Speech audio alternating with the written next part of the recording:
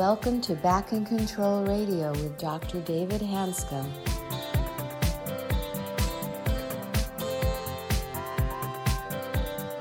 Hello, everybody, and welcome to another episode of Back in Control Radio with Dr. David Hanscom. I'm your host, Tom Masters, and our guest today is Dr. Frances Summer Anderson, a licensed psychologist and psychoanalyst who has treated mind-body pain for the last 40 years and who originally studied with Dr. John Sarno. She is the author of Bodies in Treatment and co-author of the book Pathways to Pain Relief. Welcome. Thank you, Tom. I'm very excited to have Dr. Anderson on the program. I have known her off and on for about 10 or 15 years. We've crossed paths in our mind-body syndrome world. There's lots of terms for that disorder. And what I'm excited about is that she has a huge depth of experience. I didn't realize that you were actually trained by Dr. Sarno. Is that correct? Yes. So, Fran, can you give us a little background to your skill sets and your practice and what you've done in the last few years, or more than a few years? More than 40? Yeah. I came to Rusk Institute, where Dr. Sarno was practicing, to do my clinical psychology internship in 1979. Okay. Actually, 1974.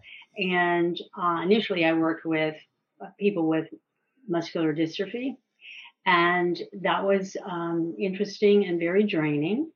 And Dr. Arlene Feinblatt, a psychologist, was helping Dr. Sarno refine his theory about back pain, chronic back pain. And I was able to join that service in 1979. So Dr. Feinblatt, who we call the mother of TMS, okay. She trained me, and then she began to train other psychology interns. And we met with Dr. Sarno once a week in a team approach. The physical therapist, the occupational therapist, the psychologist, and Dr. Sarno met weekly to talk about the patients. And in those early days, Dr. Sarno had an inpatient program for people who had been through multiple surgeries and had not gotten better. Okay. So they had a very intensive approach. There were also outpatients that we saw. Right. First of all, for the audience, TMS stands for tension myositis syndrome. That was Dr. Sarno's term, and his idea was that chronic stress creates muscle tension, which creates pain. And we also know there's lots of additional factors now. Other terms are stress illness syndrome or mind-body syndrome. Those are different terms also used for this process about how stress translates into physical symptoms. And Dr. Sarno was clearly a pioneer in bringing these concepts into the mainstream thinking. So you were right in on the ground floor as he was evolving his concepts? Yes. Yeah. And as you know, his book on back pain is one of the most widely read books in the world. I mean, it still continues to be a bestseller, and it's a remarkable book. And I have, the work that I'm doing with Back in Control and the Doc Journey is basically an extension of his work. He didn't have the neuroscience that we have had the last 10, particularly the last 5 years. So we're basically taking his concepts, and it's basically correct, and we're expanding those into different realms, different chronic diseases, et cetera. But he was definitely ahead of his time. And I'm curious, from your perspective, you came into his service, you didn't know him. I'll just ask one specific question. What was it like? What was he like? What was it like working with Dr. Sarno? He was funny. He was a little scary because he had a very authoritative stance. Okay. And so sometimes we were, we were always on our best behavior. Okay. And then before you knew it, he would crack a joke, and he was very funny, very inspiring, a true collaborator with the people on his team, with the psychologists, and with all the other rehabilitation professionals involved. So that was so exciting to be able to collaborate with a physician on this work. And I'm curious, as his approach evolved, but also your approach evolved, if you remember back to where you started before you started working with him, and just consider the next 5 or 10 years, how did your approach change based on working with him as far as chronic disease, chronic pain, etc.? What happened from your perspective? What was changing in your mind? Dr. Sarno provided the medical examination, medical diagnosis that the client, I'm going to call them client or person, needed. Right. And in order for me, the therapist, to do my work, I can't, as a psychologist, I can't make a diagnosis of my syndrome. I can guess, and I learned to be pretty good at it. But it's very important to have the medical evaluation and the physician explain the diagnosis and educate the patient. That's invaluable. Right. And then from a psychology standpoint, though, what he taught, I think, the world was that emotional pain, and we now know from MRI scans that emotional pain and physical pain are processed in the same part of the brain. Yeah. But back then that wasn't known. So he was teaching that basically if you aren't feeling emotional pain, it'll manifest somehow as physical symptoms. And that was a new concept, which now seems fairly obvious to all of us, but back then that was quite new. That wasn't that well received by his colleagues. Not at all. And he was, some people think of him as a lone wolf. Okay. People think of him as a lonely pioneer. Okay. As he was ostracized among the medical community at NYU and in New York City. But he persisted nevertheless.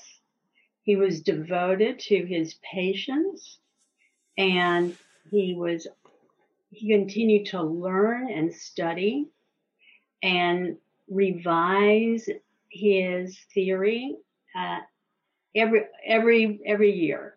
So he was open to learning. He was definitely open to learning. And he allowed the therapists, the psychotherapists working with him, to have their own theoretical point of view. And even though he was influenced by Freud and continued to study Freud, in fact, Dr. Sarno was open about having mind-body symptoms himself.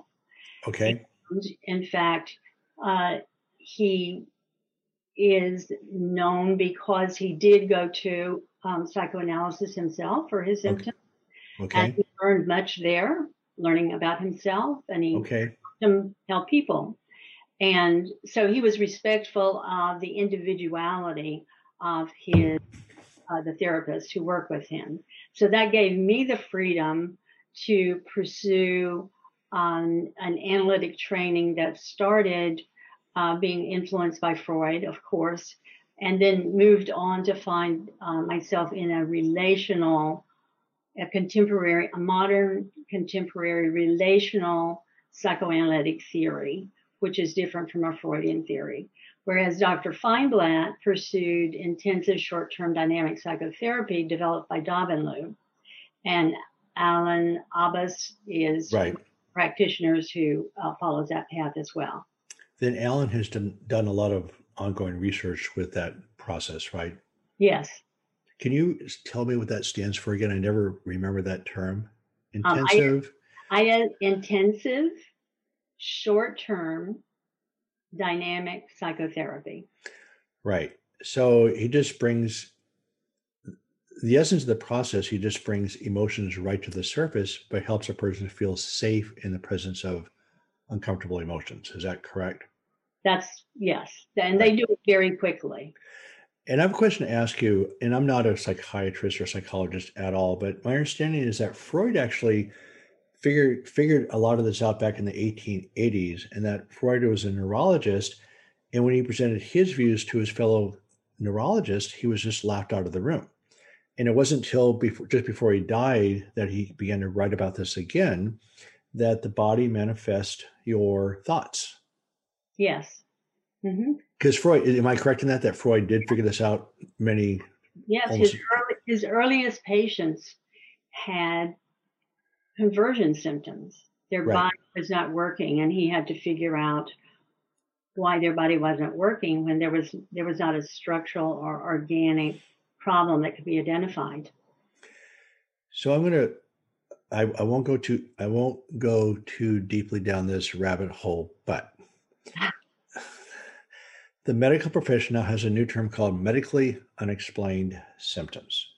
Mm-hmm. And when you said the word conversion reaction, could you explain to the audience what a conversion reaction is? A conversion reaction is when a person has a physical symptom. For example, let's say suddenly they can not use, if they're right-handed, suddenly they cannot use their right hand. Right. For no apparent reason, and no Right. organic basis can be identified. Right. It's very specific.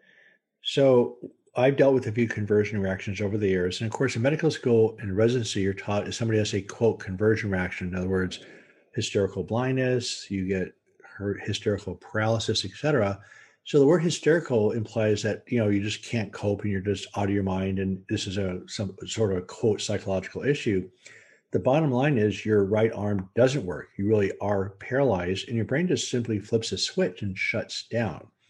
And an example of that, of course, under extreme torture, people go hysterically blind. I mean, they go blind. They cannot see.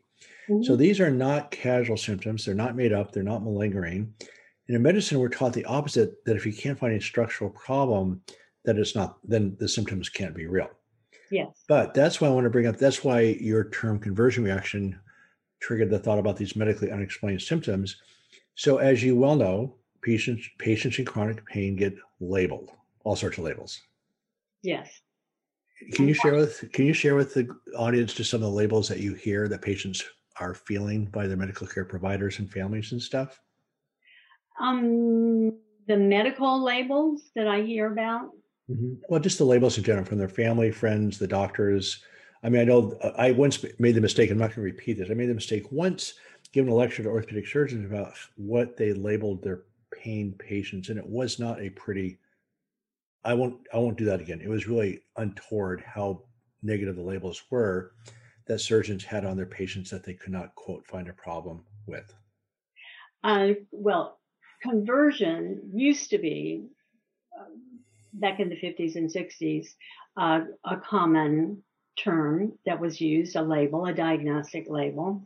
And then the diagnoses changed to be not really a diagnosis, but a term like help rejecting complainer. Well, I'm sorry, what was it? Help rejecting complainer. Right, got it. Okay. And then there were terms like, depression. Sometimes a practitioner would slip in, this person is clearly hysterical. And that was the diagnosis. Right. That's a loaded term, by the way. It's very loaded, and it's devaluing. Right. And it's very unfortunate. Right. So here's a problem with medically unexplained symptoms. So the last 10 years of neuroscience research has clearly shown that when you sense threat, either mental threat or physical threat, your whole body fires up. Your adrenaline goes up, cortisol goes up, but your inflammatory markers go up. And so your whole body is absolutely on fire. You have dramatic physiological changes that create physical symptoms. And so, as you know, there's over 30 physical symptoms that occur from sustained threat. And so the term medically unexplained symptoms to me is sort of the final label that to me is incredibly affronting, because your entire body's out of balance. And that's how symptoms are created, is by the body's physiology, not a bone spur. Absolutely. And so the labeling is disastrous. The essence of the problem is ongoing threat. The essence of the solution is creating safety. And when you're labeled, of course, that is the antithesis of safety. When you go to your doctor, you want to feel safe. And when you're labeled by your doctors, malingerer, lazy, drug seeker, whatever you want, whatever the labels are, and also your family does the same thing, you don't feel safe. So that to me is sort of the final straw as far as how far the medical profession has gone off base in the way they address these true physical symptoms, but they're caused by the body processing the environment and creating a physiological bath of threat. Yeah. So I want to talk about this in the second podcast a little bit, but I'd like to get back to Dr. Sarno. So what I'm guessing that you were seeing some unusually powerful healing under Dr. Sarno's care. Mm-hmm.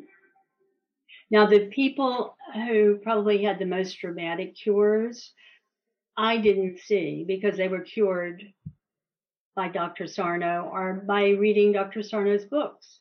The way some people can be cured by reading your books, working on your program, and you never see them, you never hear from them. Right. Same with Dr. Schechter, Dr. Strax, Dr. Schubiner.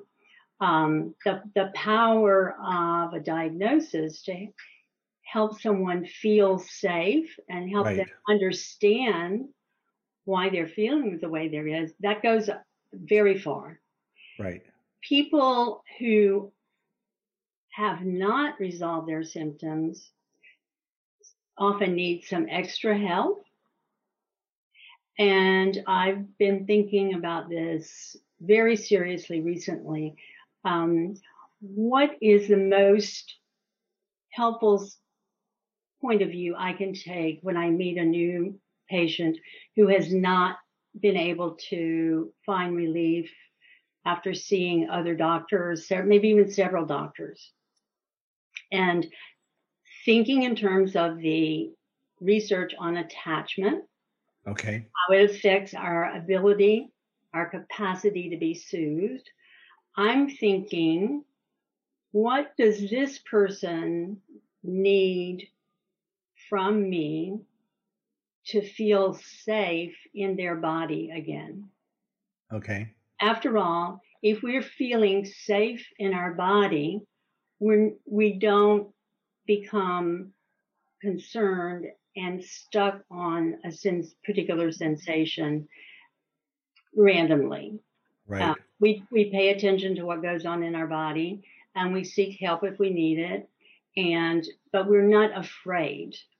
And Right. people who have grown up afraid in very stressful situations, and maybe who were not adequately soothed, often they weren't adequately soothed.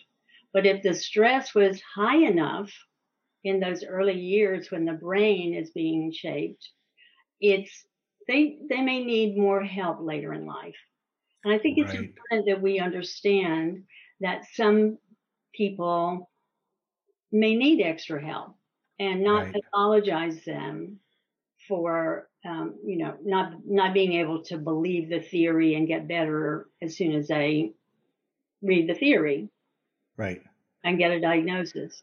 Can you define the word attachment for the audience? Attachment is the term that was developed in the 50s and 60s by the British psychoanalyst and psychiatrist John Bowlby. And we've known about attachment for thousands of years, but he developed that term, and he used it to refer to how a young child, and he studied children as early as a year and a half, 2 years, 3 years, and so did his followers. How does that child react when they are separated from their primary caregiver? And so attachment is defined in terms of the person's behavior when they are distressed by being separated from their major caregiver. And the sign of a securely attached young child is they can tolerate the absence, being separated from let's say it's their father who brought them in. Okay. And they can be separated from the father, initially distressed, but then they can self-soothe as early as 3 years old, even 2 years old. Okay. If they're not securely attached, then they may just not even notice that the father has left the room. They may be unable to be soothed for the entire period that he's out of the room, Okay. or they may have mixed reactions. So what we have learned is that a secure attachment means that early in our life, we have been seen and heard. We have been soothed, and we have felt safe. Right. And so it gives you a foundation for going through the rest of your life with some confidence and skills. And unfortunately, the ACE data, the Adverse Childhood Experiences data, shows that only a third of children have an ACE score of 0. And ACE meaning you have things like mental health issues in the family, parent in prison, parent on drugs, emotional, sexual, physical neglect and abuse. So there's it's just a scoring system. So it turned out that over a third of America really abuses their kids. I mean, over a third of America has what's called high A scores, which obviously would indicate a very poor attachment, right? If I go by your definition, that's a poor attachment. Mhm. So if you're hyper vigilant or hyper alert right from the beginning, that's the way you live the rest of your life. And I'm going to say this tongue in cheek, but it's actually not your fault that you were programmed that way. Not at all. And It's right, how you responded to the environment, right, both the physical environment, the sociocultural environment. If you grew up in a war zone, that's part of the foundation for your attachment. Were you right, soothed in the context of the war zone, or were people terrified and fleeing and hiding? right. How could you feel secure? Right. And of course, again, going back to just life in general, we survive by understanding that something in the past was dangerous. And when the situation arises again, then of course you avoid it. And so if you don't pay attention to these cues in the present that were dangerous in the past, then you don't survive. So you come from a very chaotic background where you don't feel safe, more things in the present. I mean, they weren't that safe when you were a kid. So in adulthood, that carries through. And again, you get very reactive to the environment where a lot of people wouldn't be. Yes. So from your perspective, the attachment is sort of an evolving process with you right now as far as your treatment approach. And it's always in the background, and I'm assessing how secure the patient feels with me, how safe they feel. And one of the things that I have learned from Peter Levine's somatic experiencing trauma training, Mm-hmm. combining that with the newest research on memory reconsolidation, how we help somebody change is by helping them develop a feeling of safety and empowerment in relationship to those old memories. Right. Got it. Helping them understand that the hypervigilance was necessary, let's say, with their family of origin or in their culture. Right. But right now in the room with me, how safe do they feel? We start to differentiate the past danger from present safety. So I'm going to say something odd to a psychologist here. So this is a programming problem, right? Mm-hmm. Okay, so when I say a programming problem, it's not psychological because these are real reactions to real stimuli. So psychologists, of course, are the ones to solve the problem. But we keep thinking that, okay, I react to the situation abnormally, that there must be something wrong with me, but it's a programming issue. Mm-hmm. And so the psychologists that understand that and move people forward and retrain, as opposed to endlessly analyzing the problem, are much more successful in helping people solve the problem. So I'd like to take the last 5 minutes. In the second podcast, I want to go into some detail about what you actually do with patients and how you accomplish that task. But you have lots of things going on here. I'd like to, first of all, just ask you where your practice is, some of the books you've written. You have a workshop coming up. So your practice is in New York City, right? Yes, and currently I'm practicing from my home office because of the pandemic. And so you're doing virtual work then? Mm-hmm. And can you work across state lines, or are you just limited to New York? I'm limited to doing psychotherapy within New York State, and I have a temporary license in New Jersey because of the pandemic. Okay. And I do life coaching for pain management across state lines. Oh, you do? Yeah, Is that a group setting or individual? that's individual. So you do pain coaching?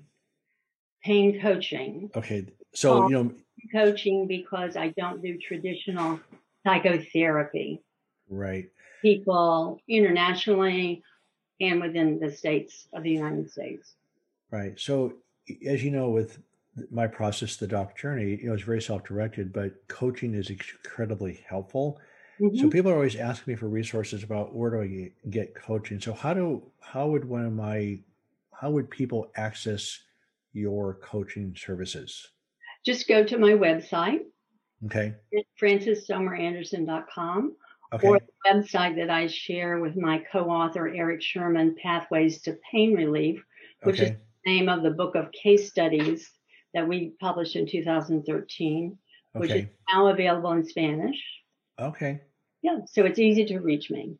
And then you're putting on a live webinar with Nick Stratton and Georgie Oldfield. That is in February. Is that correct? February 27th? February 27th. Yes, it's organized by the conference sponsor Confer UK, and they've opened a branch in the United States as well.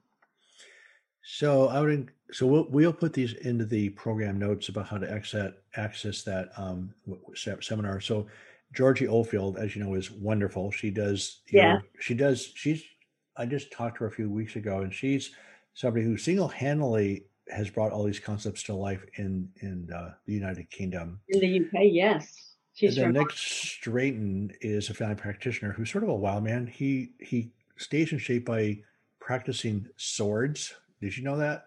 No. So my wife and I, when we were in London at this conference where I met you, I met Nick Stratton, and we sort of bonded a little bit. But he's a wonderful guy, very enthusiastic about this whole approach. But it came out in the conversation, he practices staying in shape by practicing swords. That's his conditioning program. So he's a great guy. So I would encourage people to look at that conference very carefully. And then the book you authored was called what again? Co-authored with Eric Sherman is Pathways to Pain Relief. Uh-huh. Yes, and that's available digitally. Okay. As paper. Great. And then my two academic books. The first one was published in 1998, co-edited with Lewis Aaron, the late Lewis Aaron, a mentor. Okay. Relational Perspectives on the Body. Right. And I edited a book in 2007, Bodies in Treatment. And in that book, my chapter is about 30 years of going for body work at the same time I was in traditional psychoanalysis. Great. And perhaps you will want to ask me about my 20-year symptom of headaches. Can you tell me about your 20-year symptom of headache? I had been working with Dr. Sarno's patients for about 4 years. Okay. And I started to get these headaches here. Okay. And it was at a time I was still working at Rusk, and I was also an administrator for psychology interns. Okay. And that was very stressful. Okay. Had a lot of responsibility with very little support. And I was very angry and I felt helpless. And I knew what this was. Okay. And even though I was in analysis and working really hard on this, it wouldn't go away. And I did have it checked by a neurologist just to be sure, and there was no problem. I didn't think there was. And I continued to have them. And it was embarrassing because I was healing Dr. Sarno's patients, and there I was having headaches. And I knew what the problem was, but I was not yet ready to do what I needed to do and face up to the fact that I was living with in a state of hypervigilance. And I grew up in a family where there was a lot of tension. Right. I grew up afraid, like many of my patients. Not severe abuse, but enough to keep me hypervigilant all the time. So when you describe how the growing up with the brain bathed in that combination of stress hormones, that Right. was me, and that continued, and it got me far, but it was causing my headaches. That combined with being angry and feeling helpless. Right. So when I was able to finally face that and start regulating my autonomic nervous system, my headaches went away. Wow. And I just want to make sure, again, I'm going to say the obvious to you, but those weren't imaginary headaches. No. And again, why were those there? And again, the body's chemistry changes. You have adrenaline, cortisol, but more importantly, your metabolism is higher and your body is full of these inflammatory cytokines. And these inflammatory cytokines actually inflame your brain. They actually cause inflammation in the brain itself. And so it's not, again, it's physiological. Mm-hmm. And as you change the body's physiology and use the magic word, auto-regulate or regulate your body's own chemistry, symptoms disappear. And that's what's been so exciting, I think, for both of us, is watching people go from being bounced around the system, losing hope. Yes. And relatively quickly, you can change things around relatively quickly, and it's not very hard. And so, but anyway, well, Fran, thank you very much. I learned a few things today. I'm excited to get to know you a little bit better myself. And then on the next podcast that we're going to do here in a few minutes, that we'll discuss your actual approaches with people. But no, thank you very, very much for being on the program. Thank you for inviting me. A pleasure to be here.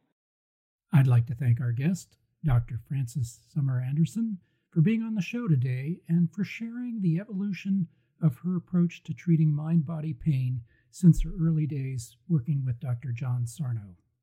I'm your host, Tom Masters, reminding you to be back next week for another episode of Back in Control Radio. And in the meantime, be sure to visit the website at www.backincontrol.com.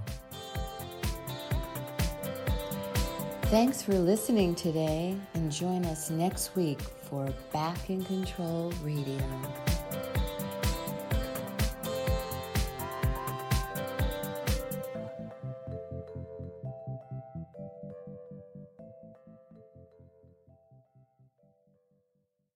With Lucky Land Slots, you can get lucky just about anywhere. Dearly beloved, we are gathered here today to... Has anyone seen the bride and groom? Sorry, we're here. We were getting lucky in the limo and we lost track of time. No, Lucky Land Casino, with cash prizes that add up quicker than a guest registry. In that case, I pronounce you lucky.